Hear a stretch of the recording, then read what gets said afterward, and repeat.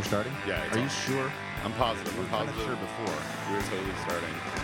This is a podcast. Are we making a podcast here? I think we're making a podcast. This is the first time that we've actually had a live audience in a podcast, and one of them just left. So if you heard the door close, because this is a podcast, Yeah. it's all about audio quality. Some good. What do they call that? Foley.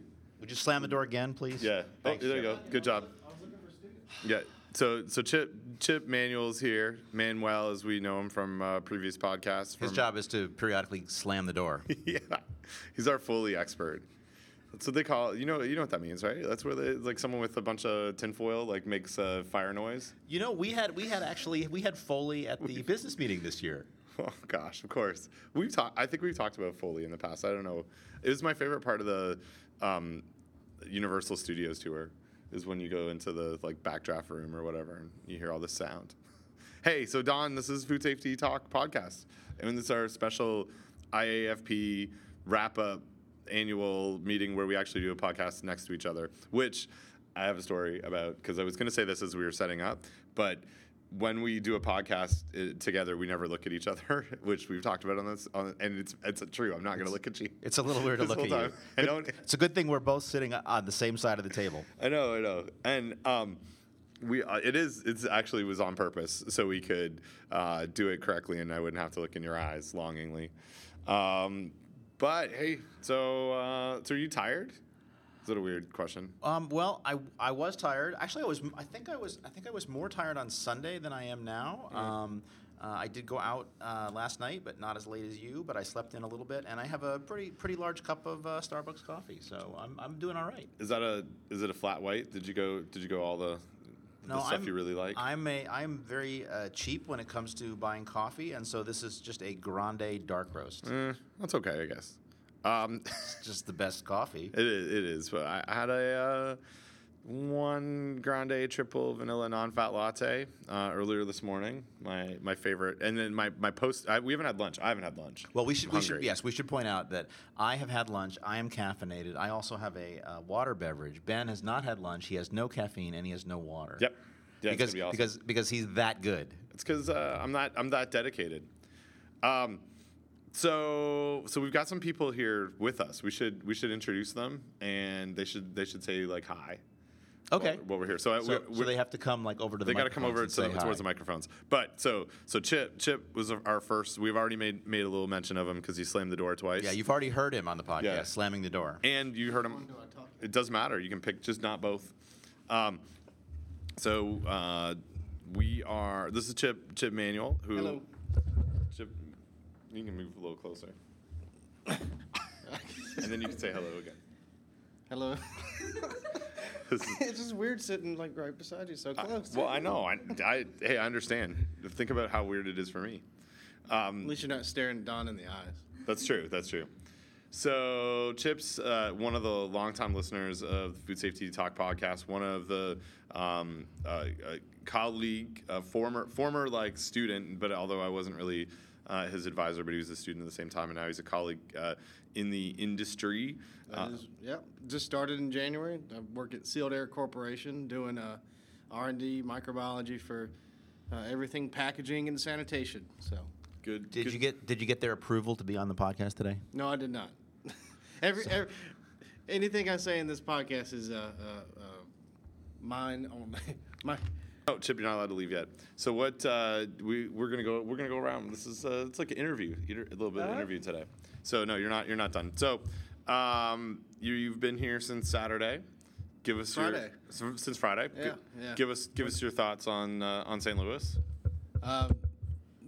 Honestly, this has been the busiest IAFP I've ever had. This is my 8th one now, and I've been involved with some of the student judging. And I've been running around like a chicken without a head. So, honestly, this has been the busiest IFP, and I haven't really had a chance to see much of the city. But day one, we went out for some beers at a place called Four Hands and really had a good time. And ate at the Mango restaurant that Don is very fond of, I know. And we had a good time there. So I've enjoyed the city so far, yeah. I wish the weather was a little better, but, well, what can you do?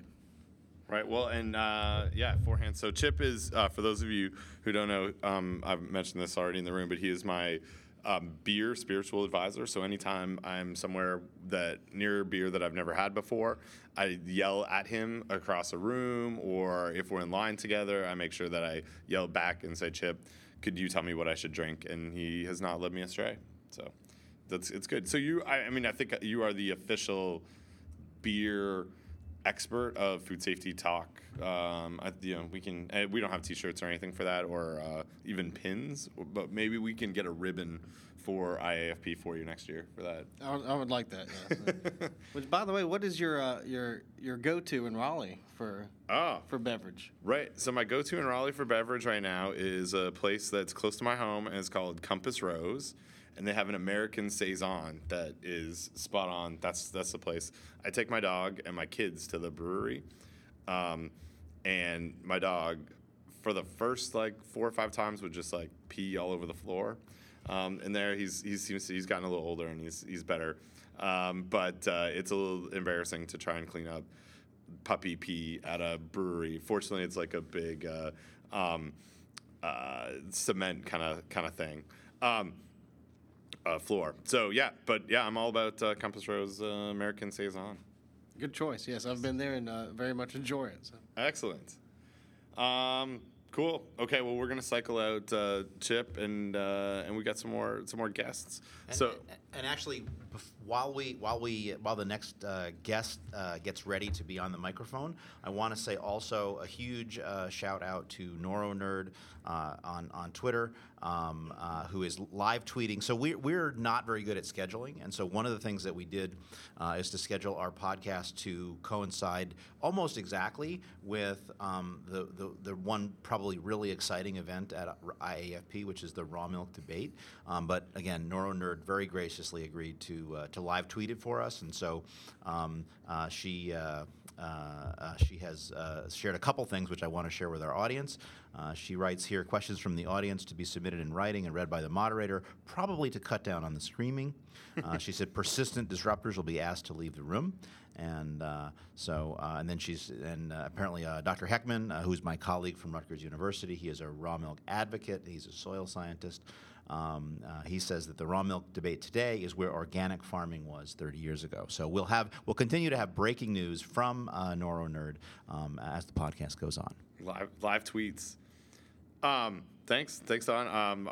So guest number 2, who has been described, and I guess self-described, but described by guest number 3 as a fangirl, is joining us right now, and so hopefully that's okay. I think that's what you'd mentioned. Yeah. Yeah. So it's Alita. Yeah. Did I pronounce your name correctly? Yeah, you did. Yes. Yeah, Alita Sorensen. I coordinate the rapid response team for the Department of Agriculture. I am more than willing to call myself a podcast fangirl. Long-time listener, first-time stalker. And I'll be providing the laugh track probably for the podcast. But yeah, this is only my second IFP. I came last year as a travel award recipient, so I haven't been with Department of Agriculture too long. But it's been awesome this year. Cool. Good time, yeah. Good. So what? All right. So same question I asked Chip. What's been memorable about St. Louis beyond, of course, being on this podcast? So excluding this event. Oh gosh. I mean, this is a highlight, so I don't even know. Everything pales in comparison. But there have been some good talks. Or like the fermentation talk. I thought that was really interesting. And something we're seeing a lot of in Minnesota, at least now with our new cottage foods rule. A lot of people are getting into fermentation, kimchi, and kombucha and things like that. So I thought that was really interesting, something I'll take home with me. But otherwise, a lot of good food.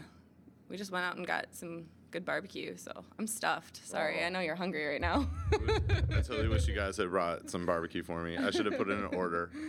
Satyrs has let me down here.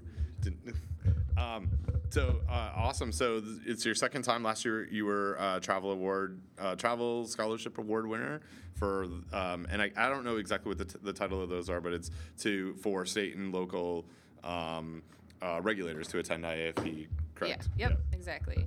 Cool. Well, I'm glad. Don and I have talked about this in other podcasts and maybe in person a few times. As both of us kind of work closely with state and local regulators on processing and on environmental health specialists in inspections and epidemiologists. It's an area that I really support, and I think we both really value having more integration, especially at this meeting, which is, traditionally, if we go back 30, 40 years, it was really about food microbiologists, and it's food safety is so much more than just traditional food microbiologists. So I really appreciate both you and guest number 3 being here, and all the other folks that are from that state and local regulatory world, because it matters. It's good stuff. Yeah, and we don't all talk in monotone voices, so. Well, no, that's Only the ones of you that record podcasts talk in monotone voices. That is, I believe that is the federal regulators we're talking about. One federal regulator. Well, Alita, thanks for joining us. Yeah, thanks for having me. And so one interesting fun fact about Alita is that she is not on social media except for Snapchat. So we can't link to any accounts, but we will link to the Minnesota Department of Agriculture Food Safety Rapid Response website as an endorsement of all the hard work that they do to keep our food supply safe. Thanks for joining us. Now, guest number 3. He's a first-time guest on the podcast, long-time listener, maybe goes back to the start. I think that I only knew you, we only met because of the podcast, maybe. Like, I don't know if you got involved in IAFP before we started doing the podcast, but I only think of you as someone who I know through the social medias, originally. I think it was the social media task force, or the audiovisual library task force. Formerly the audiovisual task, the club, the AV club, that we were in, and that's right. And then you and I were part of that as co-chairs of the New Media Task Force. New Media, yeah. I think we were only members of we were the only at members. At one point, yes, yeah, absolutely. Did we ever have other members? Well, Don showed up. I'm not sure if he was an official member, but I just do that. I just show up at meetings like you were having a meeting earlier today, Ben, and I just showed up. He did, yeah, just a lurker. I just walk by. I just walk around and I look and see, are there any cool people in there? I'm going to go hang out with them. Looking for a meeting. That's Don. That's Don Chaffner. Well, I think he was a member because he was El Presidente at the time. Well, that's true, right? yeah. So that was, he had to be there. Yeah. Well, thank you for having me. Well, no, thanks for joining us. Brian Souders, famed baseball coach, softball coach from, I think, Bethlehem, New York, yes. Based on my stalking of Facebook. Also, Brian, I've driven through New York multiple times because, as some folks know, I live in North Carolina, but my family's all in Canada, and so I'd take the trek up a couple of times a year. And also, based on me stalking your Facebook, I think you have like a really nice pool in your backyard yes. that I'm probably going to drop by. And you smoked a bunch of like ribs and chicken, and I look forward to. I'll just let you know, like the day before that we're going to come by. We've got a couple of kids. We'll bring our suits. Absolutely, we got tents and everything. You could even stay in the backyard. You know what? That would be great. That is the extent of my camping. I would do that. I'd do that. We'll just show up at your house. And we're always smoking something there, so you're always welcome. Well, speaking of which, there was a medical marijuana symposium earlier today on food safety. And we, in our New York State Department of Health, recently put a program in place for testing medical marijuana. Well, hey, good stuff. And they recruited a bunch of food safety microbiologists to go into that program. What, like a sensory panel? Yeah, no, not exactly, but at least testing for other microbial contaminants that might be in the product. So. Oh, awesome. Yeah. And so, Brian, you're with the New York Department of Agriculture. Yep. And is it just Ag and Markets. And markets. Okay. Yeah. Good. Do you? I only know that because I have the webpage up. Oh, good job. Look at you. And it's his pictures there. He's such a handsome man. He is. So, what kind of stuff do you do for Department of Ag and Markets in New York? So I consider myself a molecular epidemiologist. I've worked with our rapid response team.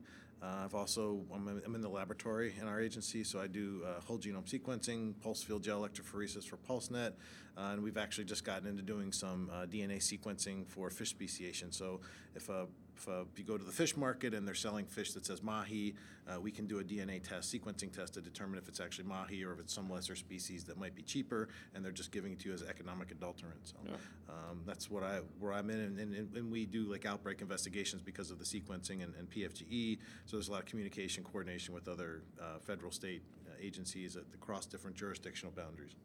Awesome. Well, great. Thanks, guys, for hanging out. This is it's always exciting when, well, like Don and I have talked about before. We do this podcast just because we like to hang out and see each other virtually and talk to each other. But it's cool when folks can come and join us and hang out in the room. So hopefully. As we talk over the next little while, if there's something you want to talk about, you can just come back over. The microphones are right here. All right, thank you. Thanks, Brian. Like we say in all the sessions at IAFP, this is being recorded, so please approach the microphone if you want to make a comment. Oh. And in keeping with what's going on at IAFP, I have a couple of things I want to share in terms of breaking news regarding the raw milk debate. Noro Nerd writes, Dr. Heckman seems to get really loud whenever he says the word raw or pure, now talking about pasteurizing breast milk. And then, and this is even better, we were just told about the proximity of the udder to the anus and that lettuce has no anus but still causes illnesses. Yeah, I heard there's someone just texted me, there's no anus on a plant. That's true. I don't know. So I don't know a lot about horticulture, but I believe that that's correct. Yes, I believe that the science would indicate that is also correct.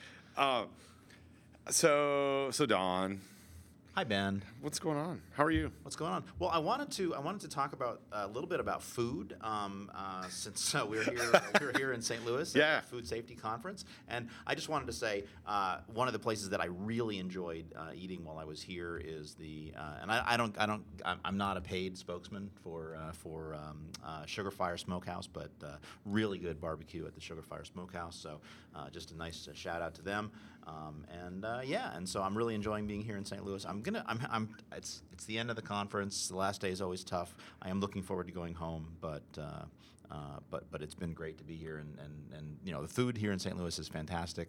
The people have been great. It's just been a great conference. I agree. I've really enjoyed the city. I don't know if we've talked about this so much in the past, but I underwhelmed St. Louis in my mind before I got here. When we had the meeting in Columbus, I had the exact same feelings about that, where it's like, who goes to Columbus? Who goes to St. Louis for things to do? And it has exceeded my expectations on a few fronts. We already talked a little bit about beer, but do you know there's Tim Hortons here? I saw a Tim Hortons when I was walking around. Yeah, I thought of you. There's literal Tim Hortons. So Tim Hortons was great. The Schlafly brewery that I've had was pretty good. Food. We had a nice outing lab function there with the Chip attended with us with my lab and Leanne Jacobs' lab and Renee Boyer's lab, and we had a good time. And then, as Chip mentioned, Four Hands beer has been like over the top good. So I've enjoyed the beer and food here as well. And while we're talking about drinking and IAFP, we also have to give a huge shout out to the Crack Fox, which is not a guy on the corner selling drugs, but is in fact the name of a karaoke bar that's actually quite close to the convention center and the hotels. And there were a number of us that went out. Some of us, all of us had drinks. Not all of us had drinks. Some of us weren't drinking. Most of us were drinking, and some of us were singing, and it was great fun. So it was. Every year. So this meeting has a special part of my heart. I guess out of all the meetings, it's the one that I really like, that I come to, that I love the most. And every year, if I have a talk, I get kind of nervous about it, because this is when we go do stuff in other places, it's not like all your peers in one spot, and so I do try to make sure that I am on point as much as possible when it comes to talks. But really, what I'm overly nervous about when it comes to IFP is just making sure that my karaoke game is on. And so last night I debuted a new song that I've been practicing for months. And so Mike Batts, who's also participated on the podcast before, he and I have talked extensively over the last year about karaoke strategy. and the strategy is don't sing something self-indulgent, sing something that everyone else will sing. So you have to be like really like purposeful about your songs. So this year I picked Violent Femmes' Blister in the Sun because it's one that's like easy, people seem to know it. And so I don't know if it went over real well because I don't think I sang very well, but it was people who were listening seemed to be also singing, so they like drown out your voice.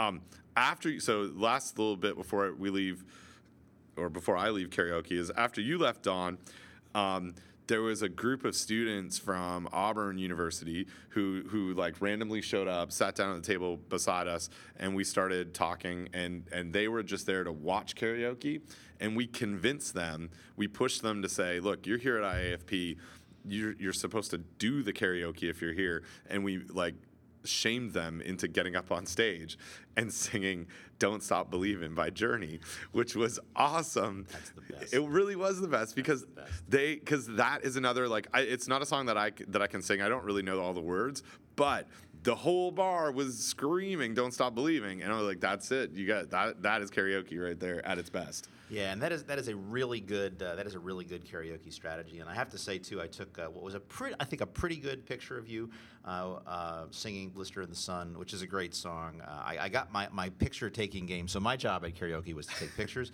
and my picture taking game got better as the night went on. So it's not really an action pose of you, but if you look on Facebook somewhere, you can see my underexposed picture of Ben, or overexposed picture of Ben singing "Blister in the Sun." But yeah, that's props to you for picking that as a song. That was a really good choice. Oh, thank you. I have to break in with breaking news because apparently my colleague Joe Heckman is quoting me during the raw milk debate, which is never a good thing. According to NeuroNerd, I am being quoted saying, quote, "There is no way to guarantee the safety of any food," which is a quote that I will stand by, but that does not mean I am endorsing raw milk. But there you go. Right. Well, it's a contextual quote, right? And even better, NeuroNerd provides commentary saying, "Dr. Heckman sounds exactly like the guy on the street corner in the Portlandia raw milk episode." And so we're gonna link to that in show notes as well. I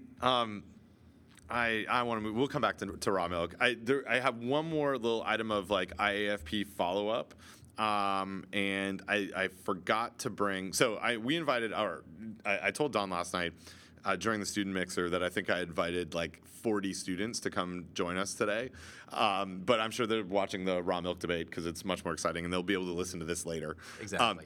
But what? Yeah, I know. But Well, don't worry. That's nothing against you. But wait, Yeah. here's the thing: you'll be able to listen to the raw milk debate later too, because everything here at IAFP is being recorded. And also, here's the deal: the people that showed up, we know where their priorities are. That's the Boom. Yeah. So.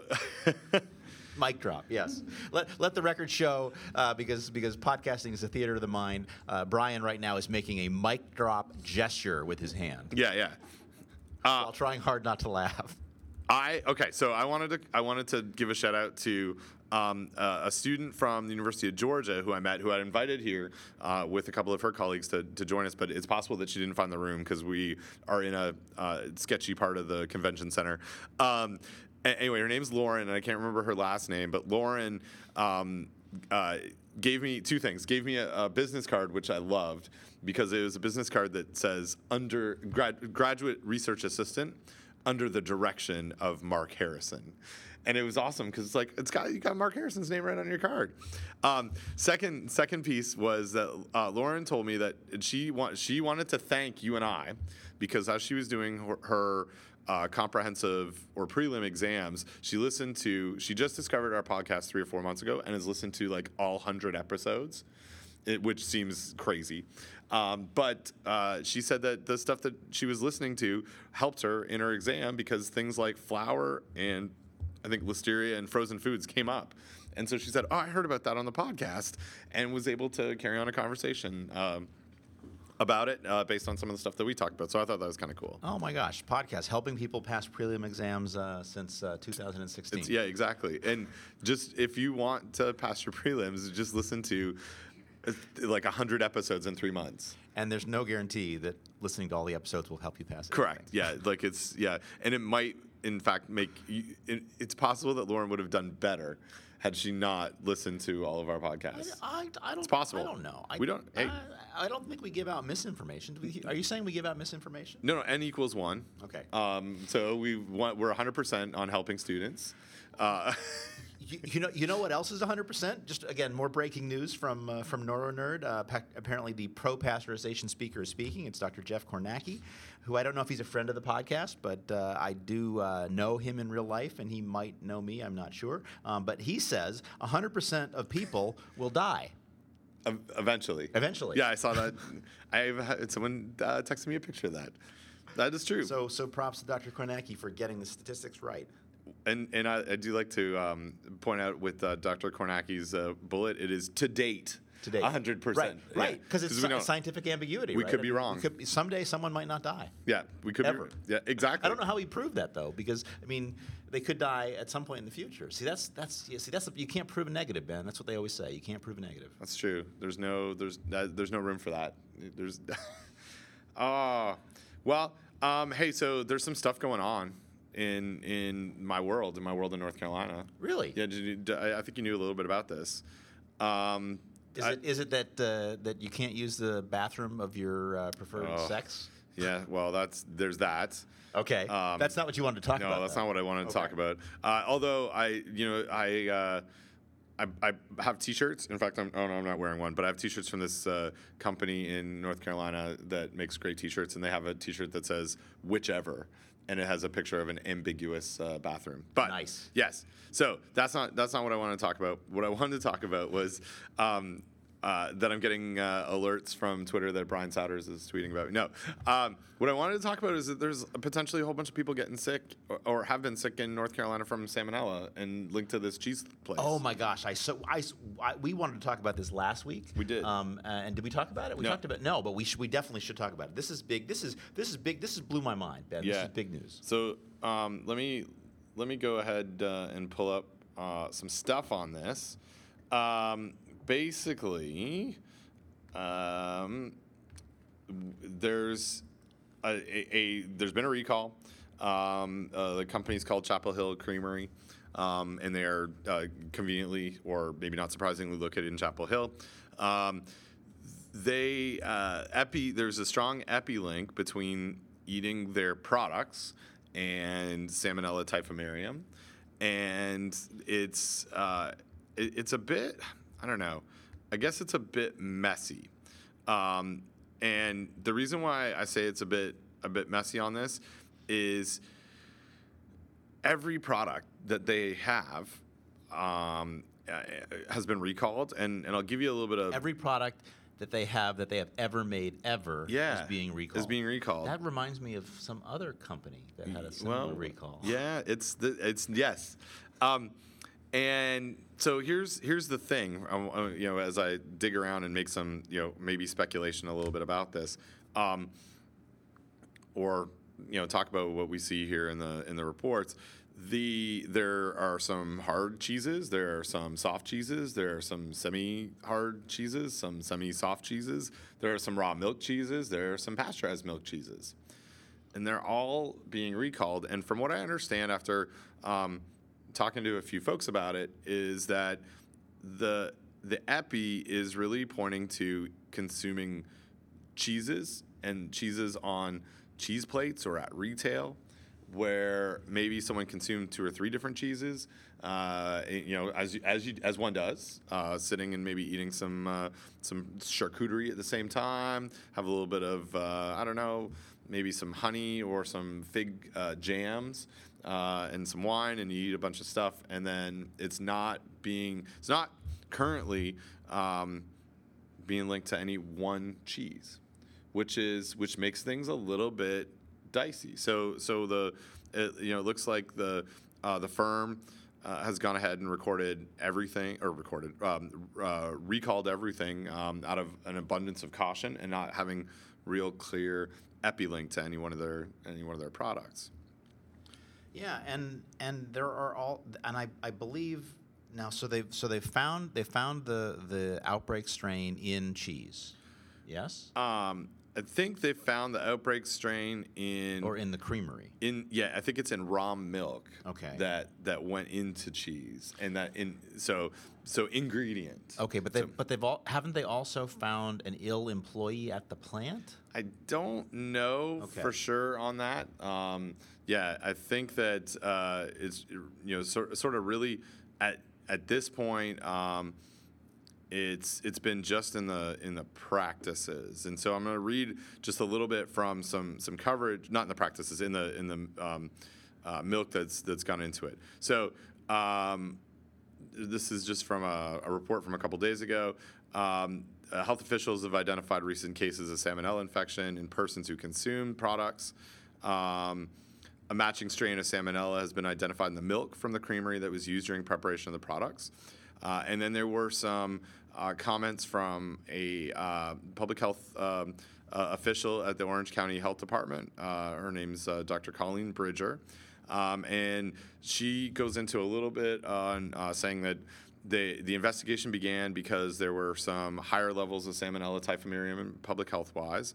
And it's not unusual to see the spikes, but these ones were out of ordinary, so a little bit higher than what they would see.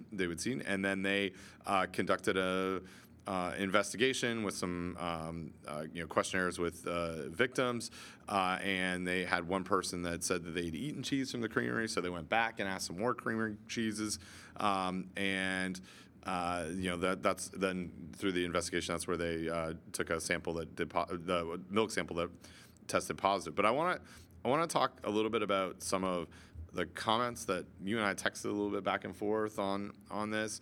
So here's Dr. Bridger says, I can't state enough how proactive Chapel Hill Creamery has been in this investigation. They've done everything they're supposed to in the preparation of their cheeses. Sometimes these things happen sometimes. They did not, quote, they did not do anything wrong. She also added that there's always a risk when using raw milk to make cheese, which she characterized as a 1% risk. And then she goes on to say that the creamery goes above and beyond federal guidelines. So you and I shared a little bit of a text back and forth on this. I think Don's trying to open up do you need help with your wrist? Thank you all. I'm fine. This is a podcast. People cannot see what's going on unless you tell them about it.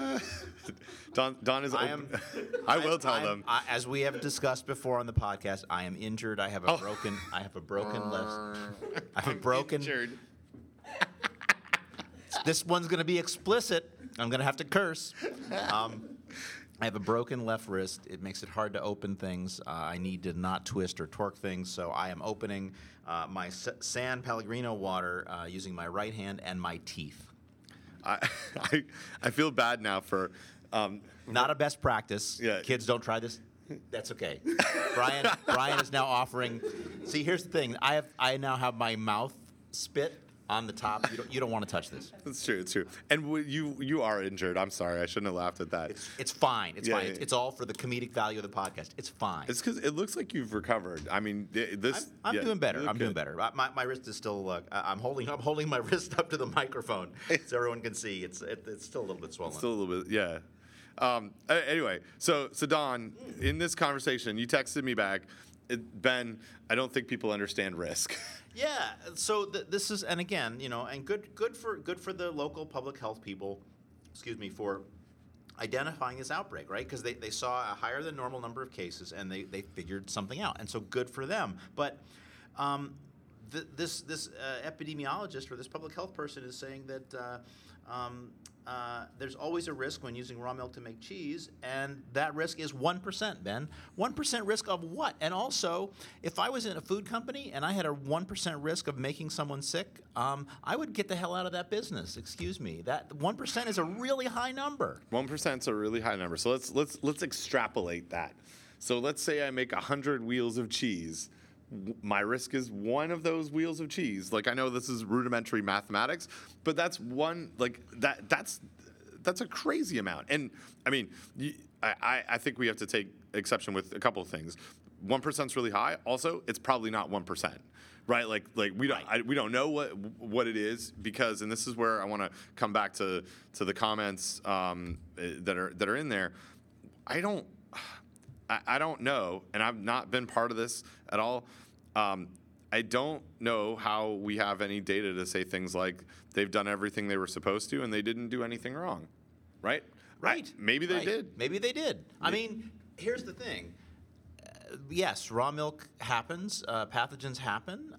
But yeah, and here's the thing too, Ben. The other thing that is very puzzling about this is that this outbreak strain of Salmonella, it's not a single product. It is raw product. It is pasteurized product. Right. It is all over the place. And to me, what that says is that there is a sanitation problem. Right. I mean, hence my question earlier about is there an employee that's sick? Yeah. This is potentially problematic. I'm not ready to absolve them of guilt. Right. I mean, good that they took action, but I'm not ready to absolve them of guilt here. Yeah, and the thing is, so here's like where I think there's a lot of unknowns, right? So yeah, it could be that these illnesses are associated with various products. It could be that the illnesses are really only associated with one product, but that we don't know a whole lot about it, and that the epi is really, really messy. Clyde's coming to join us over here. So I'm going to make a comment on the. So sounds like I'm taken aback by they did nothing wrong, because that is what we heard in the cantaloupe outbreak, Listeria cantaloupe outbreak in 2011. They said the Jensen brothers didn't do anything wrong, and clearly that's a landmark outbreak. So it's sort of like trying to minimize the seriousness of what's going on. So I sort of taken aback by that comment. Well, and I want to come back to this idea of the Jensen brothers did nothing wrong. Absolutely, positively, they did something wrong. They were, but they were doing the best that they could. But the best that they could wasn't good enough, and they didn't know anything about how to properly wash cantaloupes, right? But being out in Colorado at the time, a lot of the media was portraying them as sort of they like you said, they did the best they could, and so I don't really quite agree with that comment. Well, yeah, they did the best they could, but honestly, they had no business making food because they didn't understand basic sanitation. Yeah, and so I mean, I guess the thing to take issue with is not doing anything wrong explicitly. It's not like we're throwing in a bunch of salmonella potentially. There's a lot of speculation here, right? But Jensen brothers, the same thing. It's like not like we're not adding Listeria in here on purpose, but not doing anything wrong also means, well, we weren't maybe paying attention to things, or we didn't investigate what we were supposed to do right to meet those best practices. And so, yeah, I mean, I agree, Chip. I take kind of exception with that comment as well, because I mean, this is something that we've talked about a lot over time. The only way, like, we only know if they did something wrong if someone was there prior to the outbreak looking to see if they were doing something right or wrong, right? Like, there's clearly something's happened here, and I think it's too early to know what that was. But if I'm Chapel Hill Creamery, I'm in a place where I'm trying to recall all of my products. I'm a small, relatively small farmstead. Artisan cheesemaker, and I imagine I'm dealing with all the places that I've sold product to who may be losing trust that I am managing food safety issues correctly. Like, I think that the recall, you've got that, but then you have this whole, like, how do I get back in the market, and how are we going to deal with illnesses from in some reports. I mean, the early reports were talking over 110 illnesses, 60 in North Carolina. Now, here's the other thing that I want to caution us on. It's a common PFG pattern for Salmonella typhimurium, and so how many of those illnesses look like right now they're part of this outbreak, and how many are not? And it sounds like there'll be whole genome sequencing that happens and to help us with with that clustering better. But I mean, it's a big deal. It's a big deal to sort of regardless. Yeah, and I would love to have some. I would really love to understand why public health people feel the need to and we've seen ample examples of this in the past, why they feel that in some cases, some people, I don't want to characterize all public health people, but feel the need to say that the company did nothing wrong. And I understand why USDA is conflicted. Here comes because, Brian. Yeah, good. I figured I'd get him out of his good. chair. Yeah. So I understand why USDA is conflicted because they have the mission of regulating and promoting agriculture. But public health people, it concerns me that they often will, or not often, but that from time to time, this is what they do. It doesn't make sense to me. Their mission should be protecting public health. Leave it to somebody else to promote local restaurants. Yeah. So I think it comes back to one thing I think I might have heard on a podcast somewhere. It's complicated and it depends. Good job. So I think, but what you said, what Ben was saying before that, I think touches on the heart of it. It's that organization that's producing that food provides jobs for that community, provides food for that community, and yes, they had a problem with food safety, and yes, they should be knowing how to produce food safely before they're selling it to the public. But as a regulator, especially so you look at FDA, and may I also say that my comments do not reflect the opinions or anything stated by my agency. No motorcycles after 4 p.m. Yeah, Exactly. You can say that like louder into the microphone if you want. Yeah, totally. You're just here as a guest. All right, but I think the big deal is that public health, we're straddling the fence of not just solving the problem or figuring out there's a problem and what the extent of the problem is, but also helping that agency or that organization, that store, that producer back in business. And sometimes it's, the producer's pretty nefarious and has a long track record, but from a public health perspective, we can't go in, shut somebody down long term without substantial evidence that they're willfully doing something wrong. And you see that from all of the, it's only recently that there have actually been criminal charges put against people who have had large outbreaks. So the public's opinion, though, really affects that. So when people listening to this who aren't public health people hear this, they need to think about supporting their public health agencies and their government organizations that can control this foodborne illness and track it down to give them more power and authority. Even though FSMA has given us more of that, we need to keep still honing those tools. Yeah, no, you bring up a really good point, Brian. It is complicated, and especially in a government agency organization where you have in lots, depending on the jurisdiction, someone who is elected that oversees not the operations, but I guess the tone and the culture of that public health agency. And in other places where you don't have that, you still have. I mean, you and others are public servants that have to think about the tax dollars that go into stuff. And I think you're right. It is complicated in a lot of sense, and you do straddle this line of we have to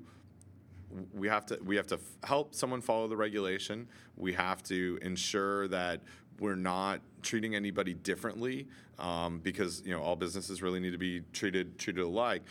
And I guess my biggest concern with it is how do we know, right? Like, and that with this specific statement, I think it's so easy. It's so early. We don't really know what the source is. So how would we even possibly know whether, quote, someone was doing something wrong or not? And I don't really take exception with saying things like, we've looked at their records, we've looked at what they do when we've seen it, and it appears that they are following the industry's best practices, and we don't know what happened here.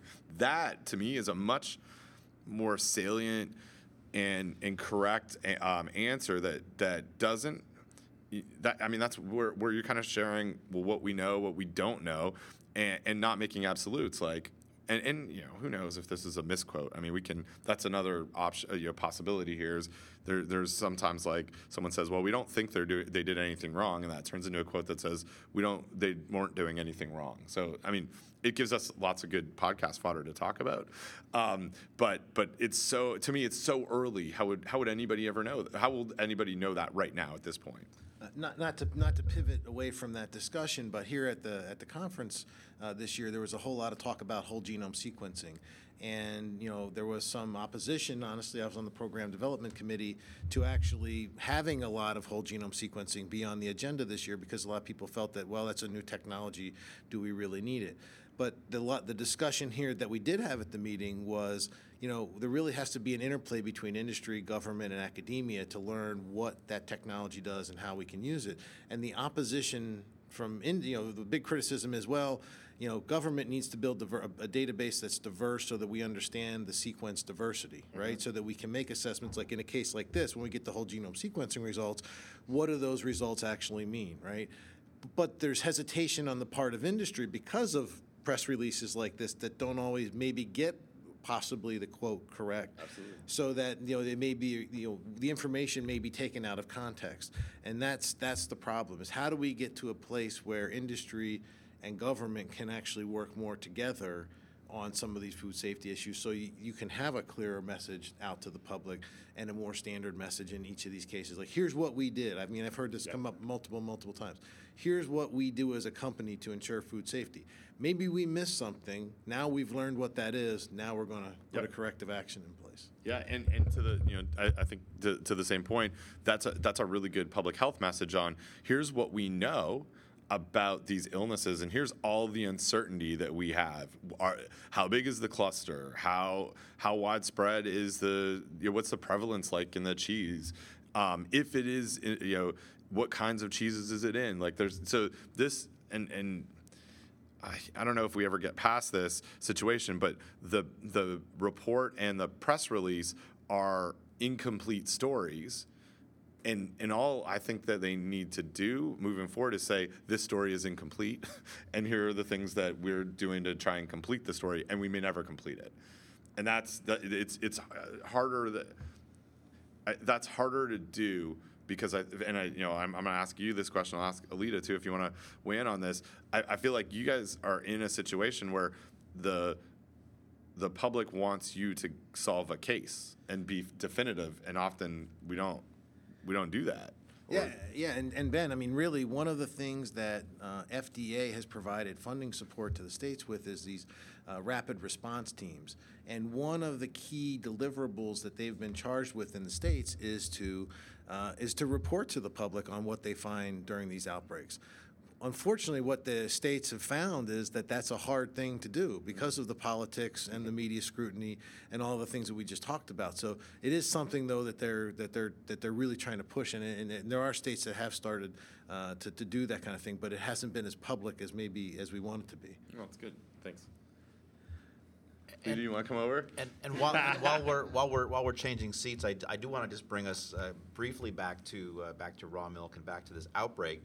One of the things that was quoted in the newspaper article that was linked to in BarfBlog is the company talking about their cheese making process. And I just want to read to you from something from their website. They write that making cheese is a blend of art and science with a dose of intuition. It's physically demanding, but also miraculous. And then I posted my smart aleck comment on BarfBlog saying, and sometimes results in pathogens. But I want to come specifically to one sentence here at the end of their and this is not in response to the outbreak, but it's on their website. It says, we monitor the pH. So, and first of all, pH is written with a capital P and a capital H. So right away, I'm questioning their ability to understand science because they don't know how to write pH correctly, and I'm being a bit pedantic, but it's a good point. I think it's a good point. Did you just tell yourself, I'm being a bit pedantic, but I've made a good point here? Yeah, exactly. Okay, exactly. good. Just wanted to let make the record show. Monitor the pH of the product throughout the cheese make, and keep records for ourselves and our inspectors from the Department of Agriculture. So there's a typo there, right? I'm assuming that that they don't mean throughout the cheese make. I think they mean throughout the cheese making process. Mm-hmm. And they keep records for themselves and for their inspectors. So, okay, that's great that you're monitoring pH. What other records are you collecting? What are those records? And how do you know those records are enough to assure safety? Are you testing for pathogens? We know testing doesn't ensure safety, but testing is an important part, right? So anyway, so I'm still a little irritated at this company and at their lack of professionality with their spelling and their typos on their website. But that's just me. Well, and I just to jump in too, since I work with the Department of Agriculture, I mean, we work with all sorts of firms, particularly if we're doing, routine sampling and we come across an issue, we do require them to complete a corrective action plan. And that's where we really get down into the dirt of how much they know, because we require several different components of this plan, which would include, for example, training records for their employees and how they measure their employees' understanding of the training and for example, the understanding of listeria. And we see things all over the board, but for the most part, people don't know what they're doing, and it's really concerning. And so we have to balance, kind of going back to Brian's point, we have to balance helping the firm get back into, producing a safe product, because we do want our facilities to succeed in Minnesota, of course, but we want them to be doing it safely, balancing that with not being their QA team, because they need to be able to figure it out and do it on their own. So it's just kind of it's a tricky balance there too. I mean, completely disregarding media or public, understanding of it. It's just working with the firm and what their understanding of what the issue might be too. So yeah, no, it's a really good point, and I think that Don and I, in the world of extension, we are also in that weird spot where. Something that we've talked about in previous podcasts, where we can talk about risks and we can talk about risk management options, but ultimately the business has to make a risk management decision, and that some of those risk management decisions include all the stuff that you had talked about, Alita, on how they're going to monitor, what kind of specific what specific guidance they're going to follow, because when it comes to best practices for cheese making, there's lots of things to keep in mind. So it ultimately lies in the business's lap on what are you going to do sort of day in and day out to keep pathogens out of your product. And I think that as we see in the cottage industry take off, cottage food industry, not the cottage industry, which is that's a different industry. It's like one that we're sure that's taking off as well. And let's be clear, there's no cottage food without cottages. Well, that's true. So yeah. The cottage industry has to precede the cottage food industry if we're going to have more cottage food. And the cottage cheese industry, which is a whole entirely different thing. Well, also depends on cottages. It does. And it's right there in the name. Well, and cheese. Cheese. Yeah. But as it grows, and it should grow. I mean, that's the thing that I want to be. I want to make sure that I'm really clear on is I agree. I mean, I want more choices. I really like the fact that when we came to St. Louis, nothing against Anheuser-Busch, but there was a bunch of small breweries here. That's that gives us all these food choices, beverage choices. That needs to it needs to be supported. So, but you run into, I think, this economies of scale of how big is your business, and do you have someone on staff that knows food microbiology? And my guess is we're getting closer to answering yes to that, but it's going to take some time. And all I want to say is maybe one of our guests can fill in. I'm actually going to go over to the raw milk debate right now because NeuroNerd has just tweeted that Dr. Farber says he's going to do the first part of his speech like Donald Trump, and I do not want to miss that. Oh, my gosh. I look forward to that situation. So anyway, the cheese stuff, I guess, to be continued is really the answer to Chapel Hill Creamery. Over time, as the illnesses and investigation goes on, I'm sure in our next episode we'll be able to share more information. Yeah, and I again, really looking forward to learning more. It's definitely an interesting outbreak. And again, not to slam the public health people too hard because they did find the outbreak, but anyway, it was good. I'm so glad we could have our public health people here with us today to offer their perspective. Yeah, it's always good to have folks, smart people in the room that can comment. We should have more guests on who can just weigh in when we talk like stuff, because sometimes we just go down a path. It's kind of nice to be like, hey, oh yeah, Brian, come on over here. You know what we need, Ben, is we need guests that are better at not making noise in the background. Oh no, we just that was dramatic Foley. Oh, the Foley. So there's something else. There's a bunch of things going on. I put a couple of other notes in our little podcast folder, but Chip mentioned we brought up Jensen Brothers, and there's some rock melon, which is like cantaloupe, but I think it is cantaloupe in Australia that's making a bunch of people sick from salmonella. So that hit today, or I guess in the last couple of days, on Barf Blog, and let me pull that story up here. Well, while you're doing that, I want to talk about something that's going on right now called the Panera No-No list. Oh, And yes. I did not know about this, but I was asked by a reporter recently to comment on this. And I really, I love the food industry. I'm a customer of Panera Bread. Just like I used to be a customer of Chipotle. We'll see if I stay a customer of Panera Bread or not. But they have recently come out with saying, and I guess that they came out with this announcement in 2015, but for some reason it was heating up in the news media recently. They have published something called the No-No list, and I'll read from their website here, their PDF on their website, which says, "We are committed to removing artificial preservatives, sweeteners, and flavors along with colors from artificial sources from the food in our bakeries by the end of 2016. The reason why the reporter was contacting me was to see if there are any food safety implications of this. And so there are, and they've got a rather extensive list of some things that they either that they don't have in their food right now or that they are removing from their food. And some of the things that they're removing include benzoic acid, calcium peroxide, calcium sorbate, dipotassium sulfate. I'm just skipping to the ones that I know are preservatives. Nitrates and nitrites, added not naturally occurring.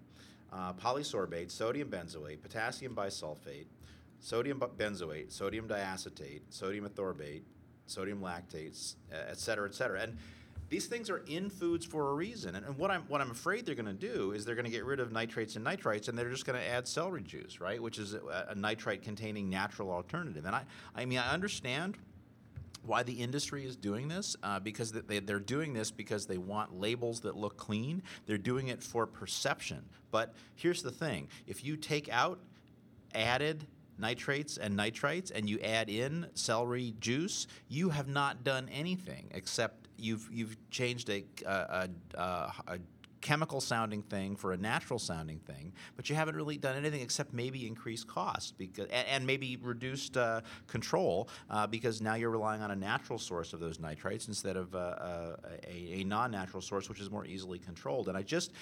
And did Panera learn nothing from Chipotle, right? Chipotle was out there beating the bandwagon about GMO-free and hormone-free and all of this, and at the same time they're taking their eye off the ball in terms of food poisoning. And I know for sure that Panera sells deli meats, and some of those preservatives are in those deli meats for a reason. They control listeria. So again, just a little bit of a little bit irritating for me, and again, hopefully I said some good things to the reporter. Hopefully they'll make it into the article. But what is and actually it's so funny because at the same time I was talking to the reporter, I think simultaneously with that there was a session going on here at the meeting about this green label, clean label initiative. So do you have thoughts on this, Ben? Yeah, I mean, I think. In one sense, I understand. Like you said, I understand why a company would do this because it's good marketing, right? Like that's pretty much it. I hope that it also includes conversations with their food safety team and microbiologists to see what is this change with the products. I'm not as upset, maybe not as you, but some of the stuff that I've read online about people kind of screaming out that, well, this just adds to like hysteria around chemicals. I'm okay with that. And really because I think instead of screaming about that, it's our place or food scientists' place to talk about why these things are in there in the first place. Like it's a circular, endless argument to say these companies are making things harder. That's part of our job is to do better at communication.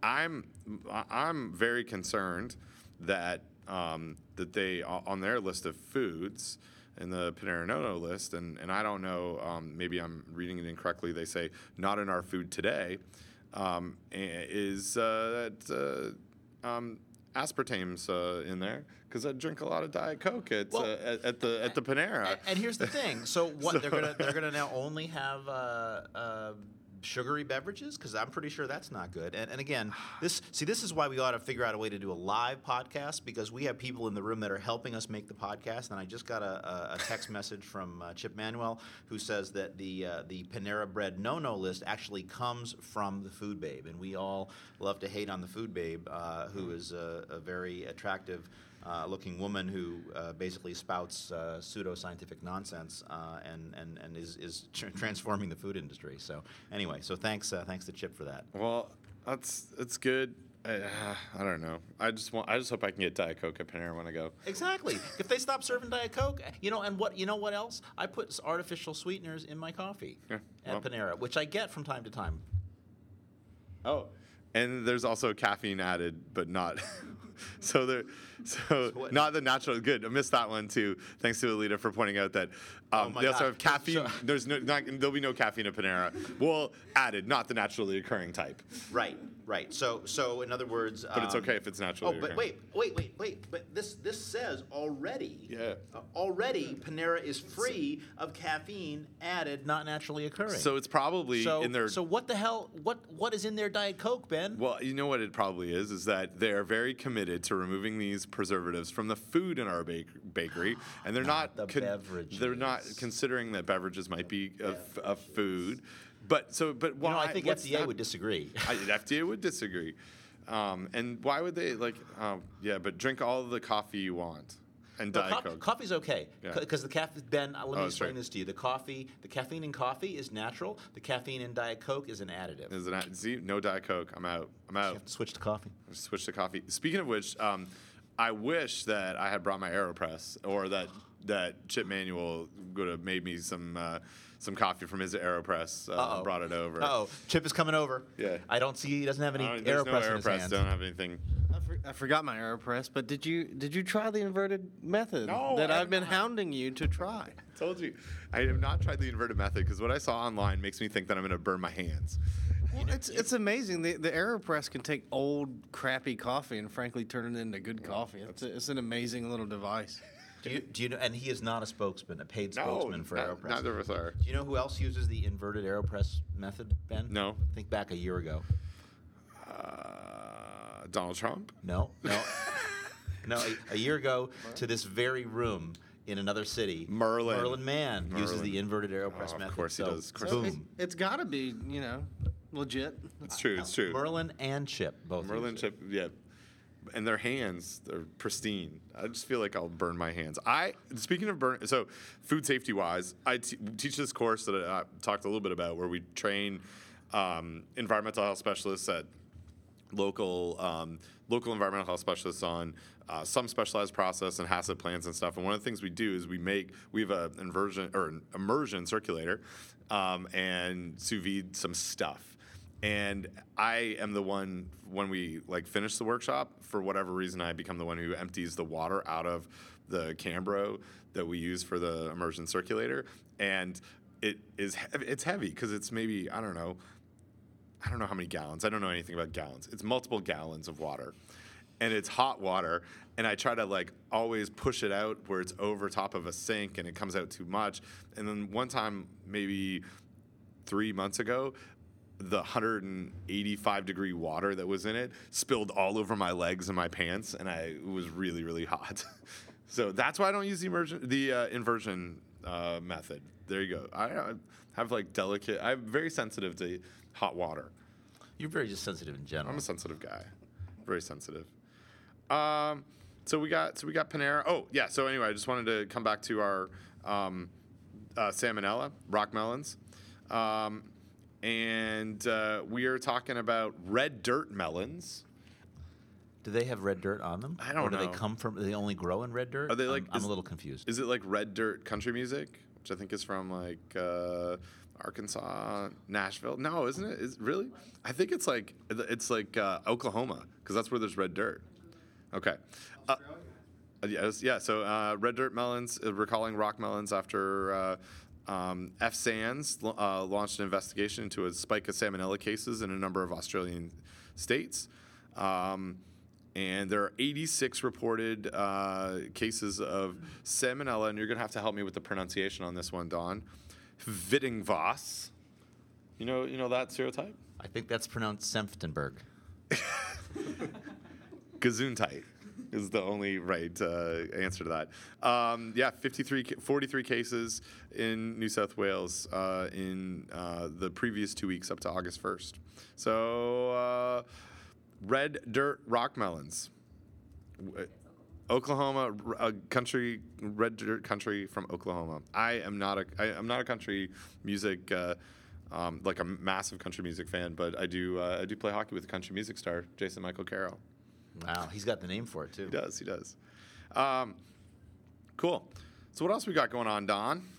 Well, in addition to Jeff Farber saying he's going to do the first part of his speech like Donald Trump, Noro Nerd also reports that a risk assessment from New Zealand says even with extremely good hygiene, you cannot guarantee the absence of harmful pathogens. But again, even with everything in the world, you can't guarantee the absence of harmful pathogens. So again, I mean, and I'm not slagging on Noro Nerd here. It's just no. I mean, even in pasteurized milk, you can't guarantee the absence of harmful pathogens because you're going to have post-processing pasteurization. So anyway, I'm just cranky, Ben. Oh, that's okay. It's time to be cranky. Oh. But Don, I think the whole Donald Trump style was that Dr. Farber talked in circles, and we can't tell if he's pro or anti-raw milk. So that was the key. Excellent. Nicely. Well, Jeff is a former regulator, and they are from Canada. and from Canada. Yep. They're really good at talking in circles and not offending people. Absolutely, that's entirely true. All right, so I placed one more thing in our conversation Dropbox today. And moving on to Bluebell Creameries, who have been a continuing, I would say, guest star of our podcast over the last year and a half or so. Is Bluebell Creameries in the news again, Ben? They are in the news again. So our friend Bill Marler posted something on his website. I think it was actually Saturday morning on my way here. That I saw it. It was a enforcement agreement from the Texas Department of State Health Services, and in addition to all the business losses for Bluebell and closing for months and layoffs and trying to regain market and everything that's sort of going on there, the state of Texas also added an administrative penalty to Bluebell for infractions related to food safety of $850,000, and they have to pay that fine, at least $175,000 of that in I guess in cold hard cash, 30 days after July 25th, which is when this agreement was signed, and then they will pay for the rest of it over in a payment plan. But it's but it also says if they make it through 18 months without problems, the state will not make the company pay the remaining amount of the fine. Yeah. So this is kind of interesting. Well, I mean, it is one way to get someone's attention, right? Is to give them a fine and then you say, look, we're going to make you pay more, but you're on notice, right? Absolutely, yeah. And I guess this has been an interesting case as we followed it and talked about it a lot. But I believe to date, and I could be wrong. We'll Google this while I talk. I don't think there's been any lawsuits against Bluebell. Was that not correct? Because of illnesses happened a while ago. Oh, that's really interesting, and I guess who should know would be Bill Marler. He actually was not here at the IAFP meeting. I think he was flying to Australia he was in Hawaii and then he was flying to New Zealand or Australia or something. So he's been a busy guy. But yeah. No, I did not realize that. That is a little bit surprising. Yeah, maybe there was one. I'll figure this out. I think there might have been one case, but I don't know I'm not sure if Marler has that case, and maybe that's why I thought there was zero. But for that outbreak, there were really, I think, only 10 confirmed illnesses. So it's not a large class action lawsuit like we might see for other outbreaks. That's a good point, yeah. So the penalty of, millions of dollars in settlement costs appear to be coming in the form of a few $100,000 in real cash costs to the state. And I wonder on that, and this is something that we've talked about a little bit before. So often people have or will have product liability insurance, but my guess is for a fine, to not be following the laws, they probably don't carry insurance for that. Yeah, we'd have to ask a liability lawyer, but that's a very good point. Yeah, because that wouldn't. Well, and it depends on the company. Many companies are self-insured, and they don't carry liability. Right. So this is a small family-owned business, or a relatively small regional family business. So yeah. Interesting. Very interesting times for food safety. Yeah, absolutely. We got Chip's coming. He's tagging back in. He's coming. Go back to the no-no list real quick. Yeah, come on Sure. back to the no-no list.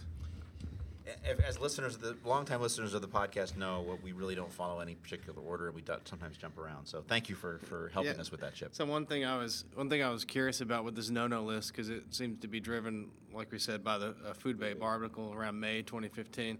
So I looked at the stock of Panera around that time, and after the Food Babe article, I saw about a 15% increase in stock price in about a month to 2 months window. So just very crude math that I just did. I just thought that was clearly the consumers responded favorably to that announcement. So makes you wonder if it was a bit of a strategy. Yeah. Well, if it was, it appears to have worked in the short term. Huh. I feel like Jim Cramer here, the guy who yells on Mad Money. Yeah. Sell, buy. We need a bell. Ding, ding, ding, ding. What else? What else you got, Don? What's going on in the world of raw milk right now? Anything? Nora Nerd has been very quiet. I don't see that she's tweeted anything. She's probably just listening carefully. They're still probably going on in circles, Could be. as they have for the last 20 years. Right? Right. Yeah. Exactly.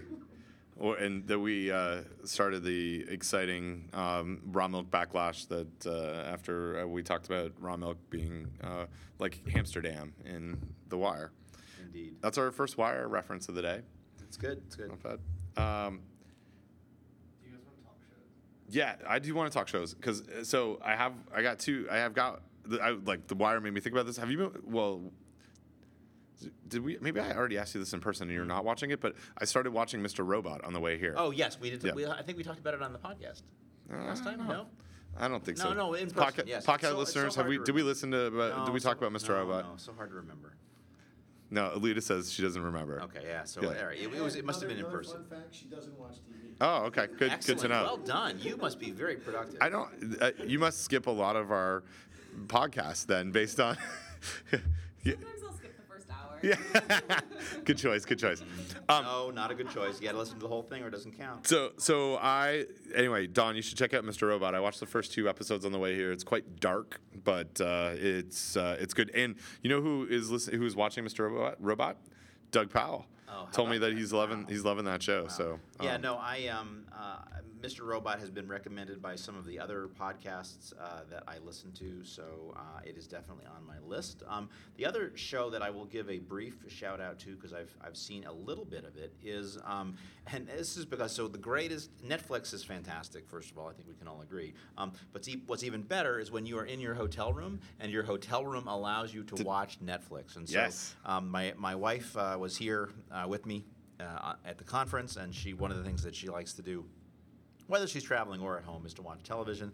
And so she binged watched something on Netflix while she was here. It's a show called Penny Dreadful. Have you heard of Penny Dreadful? No, I don't know that one. So Penny Dreadful is a show set in turn-of-century London, which features characters such as Dorian Gray, Dr. Frankenstein, various evil characters. Jack the Ripper is sort of set, is the context in the background, and it's dark and it's incredibly bloody, and quite good. So she got sucked in and she binge watched a whole bunch of episodes of that. So listeners that like that British murder, gore, fantastical world, 2 thumbs up from my wife for Penny Dreadful. Cool. I am not really. I have another show that I have not started to watch, but people have been pressuring me into watching, so I downloaded a few episodes to watch on the way back, which is Justified. Have you ever watched Justified? I have not even heard of that. Oh, here you go. I knew that would get Chip up. I think Chip. But Alita's out because it's a TV show. Yeah, no. Oh. No, when we first moved to Milwaukee in January, and it was just too dang cold to do anything, we got hooked on Justified, and we would do about a season a week. So Perfect. it's a pretty cool show. Yeah, the Timothy Olyphant is the main guy, and he is quite awesome. If you've ever seen Deadwood, he's pretty famous from that HBO series. It's basically the same character. Yeah, he's sort of the bad dude, bad lawman in this, just like Deadwood. So we were a big fan of it, although towards the end, I'm not going to spoil anything, but it sort of got a little bit repetitive. But Okay. it's a good series. Yeah, definitely worth watching. I was pleasantly surprised. And it looks like there's 6 seasons, so lots there to watch, and really not surprising that it got repetitive. After 6 seasons, you really have to really know what you're doing to keep things interesting. Yeah, and I was a little apprehensive or didn't know what to expect because it's an FX show, and I thought maybe the acting would be subpar, but Timothy Olyphant's pretty good, and then his counterpart, I'm drawing a blank on the guy's name. He actually got most of the accolades for the awards. Drawing a blank on his name, but he's a pretty good actor too. So the acting is actually quite decent. Awesome. Timothy Olyphant, one of the best characters in one of my favorite movies of all time, Go. Don, do you know about Go? I do not. Oh, dude, this is homework for you. Doug Liman wrote it. He's the same guy who wrote Swingers, which you know about Swingers? No. Oh, Don. So, I'm so sorry. It's okay. We'll set you up with these. Goes I awesome. also don't actually watch much television, so I'm busy sleeping or drinking or something. We will set you up with this. Anyway, check out Go. It's really good too. I had something else. Yeah, see, the tagline is life begins at 3 a.m. At 3 a.m. I'm sleeping, Ben. Isn't that what time you get up? Will you go to bed at 7? It depends. You get up at Sometimes I 3. get up at 3. Actually, Yeah. I think you're thinking of Linda Harris. But That's yes. true. It's only because when we call her, it's 6 a.m. our time. So there was that. I know what I wanted to talk about. I took some notes about during IAFP about a talk that I really, really liked. I was convening a session yesterday on. Actually, I want to talk about 2 talks I really liked. Was one of them mine? Nope. No, I didn't see you talk. I have not seen anything that are sessions that I have not either talked in or convened because I've been booked. My dance card has been full, Don. I hear you. I hear that story. Yes, me too. So anyway, the first talk that I really, really enjoyed was in a session that you and I co-convened yesterday. And it was a talk. So we co-convened, co-convened a session on crowdsourcing that the student professional development group sponsored, and I think there might have been another sponsor to that symposia, I guess, or short session, whatever it was. But it included some. It was all about crowdsourcing for food safety. Reasons, and one of the speakers talked about this system where he tries to gather data on people getting sick. This system called IWasPoisoned.com. There was another talk after that by a researcher at Washington University on using Yelp and Twitter for signals, which were great. Both good talks, but really it was the third talk that kind of blew my mind. And it was sort of out of my realm a little bit. And it was a talk, and I'm trying to find the individual's name who gave the talk, but it was a talk about using data from sales records to predict sales, to predict to predict what people were buying around the time of illnesses. And Alita just helped me out. It was a guy from IBM. His name is James Kaufman. Thank you. And so I found this talk was like fascinating of a physicist for IBM. And I didn't know that IBM had a group that was looking at genomics, first of all, and was looking at How do we incorporate genomics into food safety? But it also was looking at all this other like existing data sets to get better at finding foodborne illnesses. And so he created, or his group, he presented on creating a model to essentially feed epi information into over top of sales data and say, here are some likely foods that were associated with these illnesses. And I thought that was like, it blew my mind in a way, like, oh, that's brilliant. And that I could see how if you could get real-time sales information and real-time epi information, you really could use a model like that to help solve outbreaks faster. Yeah, and that, in fact, that whole session, again, like you said, when you get to a certain point, you just spend your time either giving talks or convening sessions or in meetings that you've set up with people. And so it's kind of like the only time I ever read scientific papers anymore is when I'm reviewing them. But that's okay. I mean, that's where I am right now in my career, and that's totally fine. Or when my students cite them and I have to check them to make sure that they've cited them correctly, and invariably they haven't. Don't get me started. But students, man, am I right? But yeah, that session that we convened, which again just sort of fell into our laps, where the students said, "Hey, look what you guys convened." That was a really good session, and I wouldn't have been there otherwise. Yeah. And actually, I really enjoyed all three talks, and we'll link to IamPoisoned.com. I think they're doing some really, really clever stuff, and I just was really, really impressed with all the speakers and all of this. And again, it's something that we often talk about on the podcast, right? This is all like sort of cutting edge, the way the world is changing, technology kind of stuff, and it's really cool, and it's exciting to be a part of it. Yeah, I had a conflict, and I was really wishing I had attended that talk. I know, Ben, you and I in May had met Patrick from IamPoisoned.com, and it's pretty neat to see this field growing. I remember 4 years ago, our colleague at CDC, Aaron Hall, who we were at Illinois with, was on a paper called Norovirus Disease Surveillance using Google Internet search data. And they basically showed that you could predict norovirus illnesses based on what people were typing in Google. So I saw that 4 years ago, and it's pretty cool to see it that sort of way of thinking expand and evolve. Yeah. And one of the things, too, that Patrick Quaid made as part of IWasPoisoned.com is he actually could go back and look at people on his website that were claiming they got sick from Chipotle, and he saw a spike, and that spike was prior to any news about Chipotle outbreaks. So absolutely blew me away that he knew that Chipotle was like 10 times riskier than the previous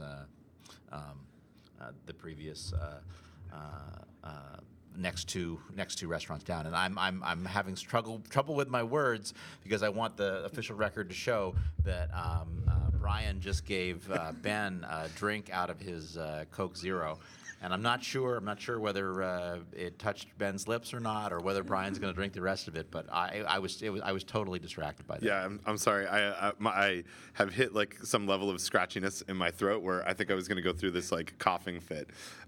So thank you. So I asked Brian, who is using a Coke Zero bottle as a tripod, I think, as he records us, if I could drink something out of it so I could continue on in the podcast. Brian, are we being periscoped right now? Not exactly. Okay, Not exactly. Who knows where we are? I don't know what portals were open, but Oh my God. So anyway, that was the first talk that I thought was really awesome yesterday. I saw another great talk from a colleague from University of Waterloo. Her name's Shannon Majewicz, and she does work in public health at the University of Waterloo, and had completed a project over the last couple of years looking at food safety knowledge, attitudes, and and actual behavior of Ontario high school students. So, automatically it's like close to home because it's Ontario. Shannon I've known for a long time. She was a graduate student, I think at the same time as I was, and she used to work with the Public Health Agency of Canada with, I'm not sure if in Anna Lammerding's group, but close to Anna, who's friend of the show, I would say. And her husband, Mike, I used to play hockey with. So anyway, I've known Shannon for a long time. She gave a really fantastic talk. And there was one strike. So she Trained people, did pre and post tests on. Trained people on food safety practices. These are all high school students, and then it was part of a foods class, so they were able to observe their food handling practices. But she showed that, she reported that there are kids that were providing, were food handlers for the public, whether that be in volunteer settings or whether that be commercially or in a fast food restaurant or a restaurant, and on the pre-test and post-test, about 20% of the students in her survey were in this group. Those students performed who were already serving food for the public. They and should have some food safety know-how or behavior. Performed practiced food safety and knowledge demonstration. No significant difference from those who are not food handlers who would not have been trained. And overall, it was like less than half of the participants in their study met the knowledge metrics that they were looking for. So to me, I thought that was a really important piece because I did assume that a student who was working even at as a dishwasher in the food industry would perform better on food safety knowledge than someone who was may never have even prepared food at home before. And in her study, she's like, no, they're the same.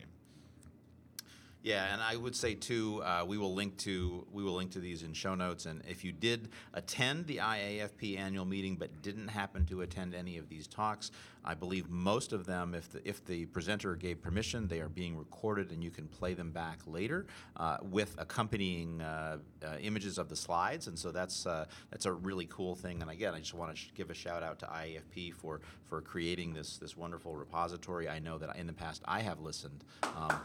There we go. There we go. That's good. Live real-time feedback. Yeah.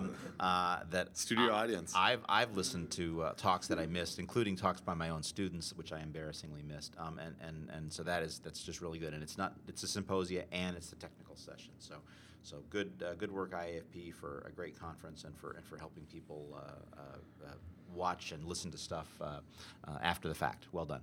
Yeah, I agree. I think it's a huge thing, and it's something that I know. Maybe this is the third year that this has happened. Or the first year was just some select talks, and then it's been very useful to go back in the past and say, oh, I know someone said something there, and now I can see the entire thing, and it's quite I don't know if other organizations do it, but I do think it's quite remarkable.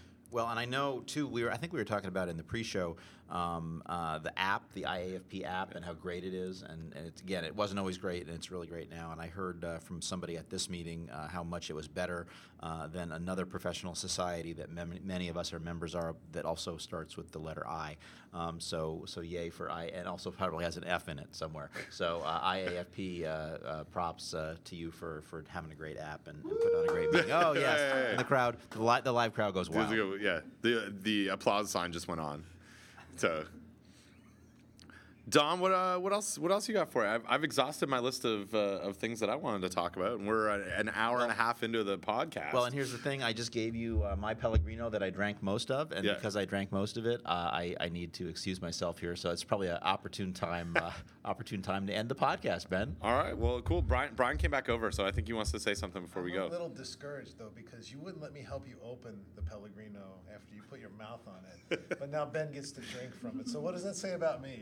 It says that you can drink from it too if that's your thing, man. If that's what makes you happy, go for it. I mean, it's we're it's like a family meal now. Here's the thing. Ben was in dire need of screwing up the podcast, right? I'm looking out for your public health, but quite honestly, when it comes to the podcast, I'm willing to sacrifice Ben. Yeah. I think that's the bottom line. It's probably a good way to go. Good call.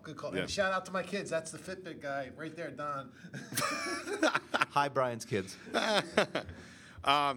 Well, thanks a lot for joining us, Chip, Alita, Brian. Thanks for coming to hang out. This was really fun. I hope you enjoyed it. And we didn't make eye contact like hardly at all. So it's just like it's just like a normal podcast. And I just want to point out for the listeners that that Chip and Brian applauded loudly, and our polite non-television watching guest just waved quietly and nodded her head. So props to you for knowing how to behave on a I don't podcast. like audience participation at all. Yeah, good. Okay, excellent, good. Well, I think that's a show. All right, bye-bye. Bye-bye.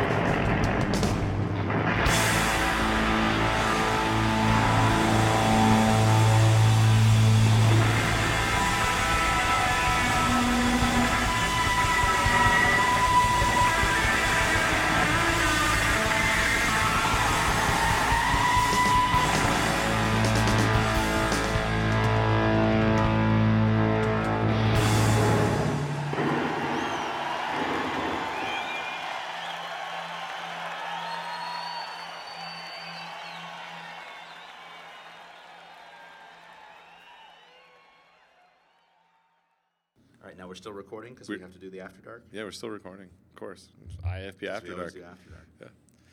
We just talk now for a little bit. We have to figure out when we... So when we're gonna do the next one? Yeah. Let's look. This is we really do. This is what we do. I know. Yeah. Wait, can we talk about the After Dark that was at the meeting? Like what was happening after dark?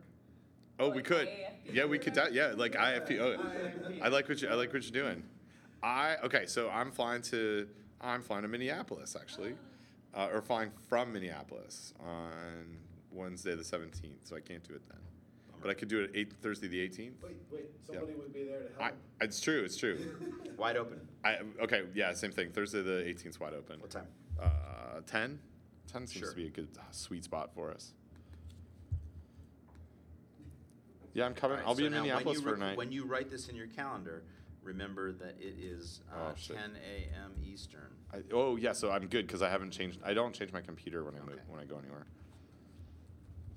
I know that's fascinating for those who are listening to After Dark. I am putting it down as 9 o'clock, but I do change the time zones. But also, what I've discovered, a real helpful thing to do is to put in plain text somewhere the actual time. So I have written FST and then dash and then 10 a.m. Eastern, so that when I look at it, Doing that too. yeah, That too. that's Look at you. I'm doing the same thing. That's what you call a life hack. This is a life hack right there. I've got that from Lifehacker. Hey, so everybody going to the banquet? Going to the banquet. You're driving. No, wait, how long was it? Okay, that's not too bad. Yeah. We'll miss you at the banquet. We will. But you're flying out, so you're missing the banquet. Our flight's at 7, so we Oh, still have yeah. a little bit of time. There's no banquet time though. And your flight's at 7 too? 6. Oh my gosh. Why is it people don't go to the banquet? I want to know this. This is important. This is important After Dark discussion. I'm going to step up to the microphone. Brian, you've just scared. Brian's not sure how to answer this. Why don't people go to the banquet? Brian. There's not really a lot of entertainment. Brian says it's not entertaining. True. Ding, I ding, think- ding, ding. I think we need to let our BizCard Rodeo colleagues let Brian in on the BizCard Rodeo next time because he doesn't think the banquet is entertaining. Do you know what the BizCard Rodeo is? All right, so to get It's a private exclusive only group. yeah, but which will for the listeners of After Dark, they'll know about it now. Shoot. It's okay. We'll have to take this out. No, we'll leave this. We're gonna leave this in. Leave it in. And this is the Easter egg for Listen to After Dark. To get through the banquet a few years ago, actually it started at Ivan Parkin Lecture, we decided we would have a game on how many business cards that we could collect throughout the meeting. And then during the banquet, we would bring those business cards. But it's not just any game. It's like 1 point for every business card. There's a whole point system. Like, let me pull up some things here. Yeah, and I will add too that the rules are a fresh set of rules are developed every year by a certain anonymous person who has been a guest on the podcast. Yes. And the person that wins every year is another anonymous person who has also been a guest on the podcast. So Yes, and I think it will be no question. Let me. There, I will. I was stalling, Ben. I was stalling. It's like Pokemon. Yeah. Some cards are worth more. Got to collect them all. Yeah. Got it. Yeah. And so. Comes back to It does. So let me give you I can't read all of them because some of them are not appropriate for a podcast. But so each business card's 1 point. Bonus 20 points for any of the following: QR code, mascot on the card, photograph of the card holder. Yeah. See, creed, vision, or something in quotes. Odd shapes, curves, square, corners that are cut out. Yep. Perfect. Thank you. Exactly. Something that we refer to as stupid materials, like metal, plastic, a magnet, vertical orientation, gold or silver foil, check marks, printed at home.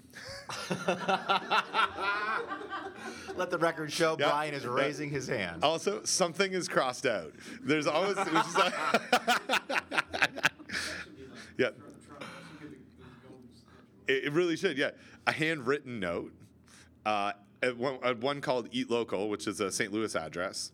You get a bonus 100 points if you have at least one card in each of the 13 above categories.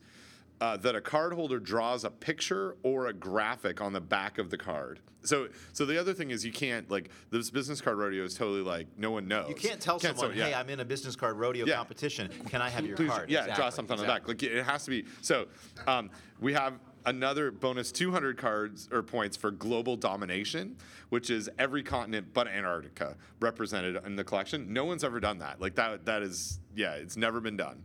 And it's hard because you've got Africa and Asia are always a little bit tough to get. Subtract. You know where you could get those cards? You could go to the affiliate meetings for the African affiliate and the Asian affiliate. I'm just putting that out there as a pro tip. Again, a special bonus Life for hacker. listening to the After Dark. Like He's played that card before. Yeah, good. So you lose 10 points for every card that comes from a Canadian, which is good. And then there's like a specific person's name who I can't read out. So we have one person who's been identified as, if we get their card, you lose 10 points. Come on, It's not you. It's not you. No. It's yeah. So rules are all cards must be collected by you personally. Can't use graduate students or anyone else to collect your cards because a certain individual who's won once did that. There are no teams or sharing cards. You can't pick through the trash. It starts at the opening session and ends with the closing reception. What you cannot pick through the trash, but I want everyone to know this is another pro tip. You can collect business cards that are sitting on a table. You can. So you may. can walk Yep. through the expo. You can collect business cards. You can. So again, I just want to share these tips because I think it's really unfair that the person that wins every year wins. And so I want to share these pro tips. Yeah. Good point. Good point. So thank you, Don. Who wins every year? Tell you off the air. Yeah. So it's an after dark. So anyway, this happens, and that's how we get through the banquet. Is we have all of our cards out on the table, and we do it now. And Oh yeah. and I want to Play say every. I'm gonna play every year. for clarification, how we get through the banquet, Ben is talking about himself. Because Yes. the way that I got through the banquet for the last 5 years is I was at the head table trying to have a banquet where we give awards. I'm pounding the table. Yeah, but also, hang on. Let the record show that you were sitting at the head table, collecting awards or giving awards, whatever you're doing with awards. And as we tweeted or texted you all the progress, and he texted back. So Well, yeah. he's like, yeah. And I only think I got distracted from doing my important business with IAP once. What exactly? So I have 2 cards this year that are not on the not special cards. One that is fully in Cyrillic, Nice. which is awesome. I believe there's also a Braille card. Yeah, and the Braille. I got a card in Braille. Oh, we gotta add 'em. Yeah, full. They're going in next year. We didn't even know that they existed. So those happen. And one of the participants who was at karaoke last night received 5 business cards at karaoke, including a handwritten business card. It's amazing. Boom. So anyway, there, boom, mic drop. So that's what we do. A little bit of biz card rodeo. I think we should. I think it's a show. I think we should end it here. Thanks, guys. Thanks for coming. Thanks for listening. See you next year.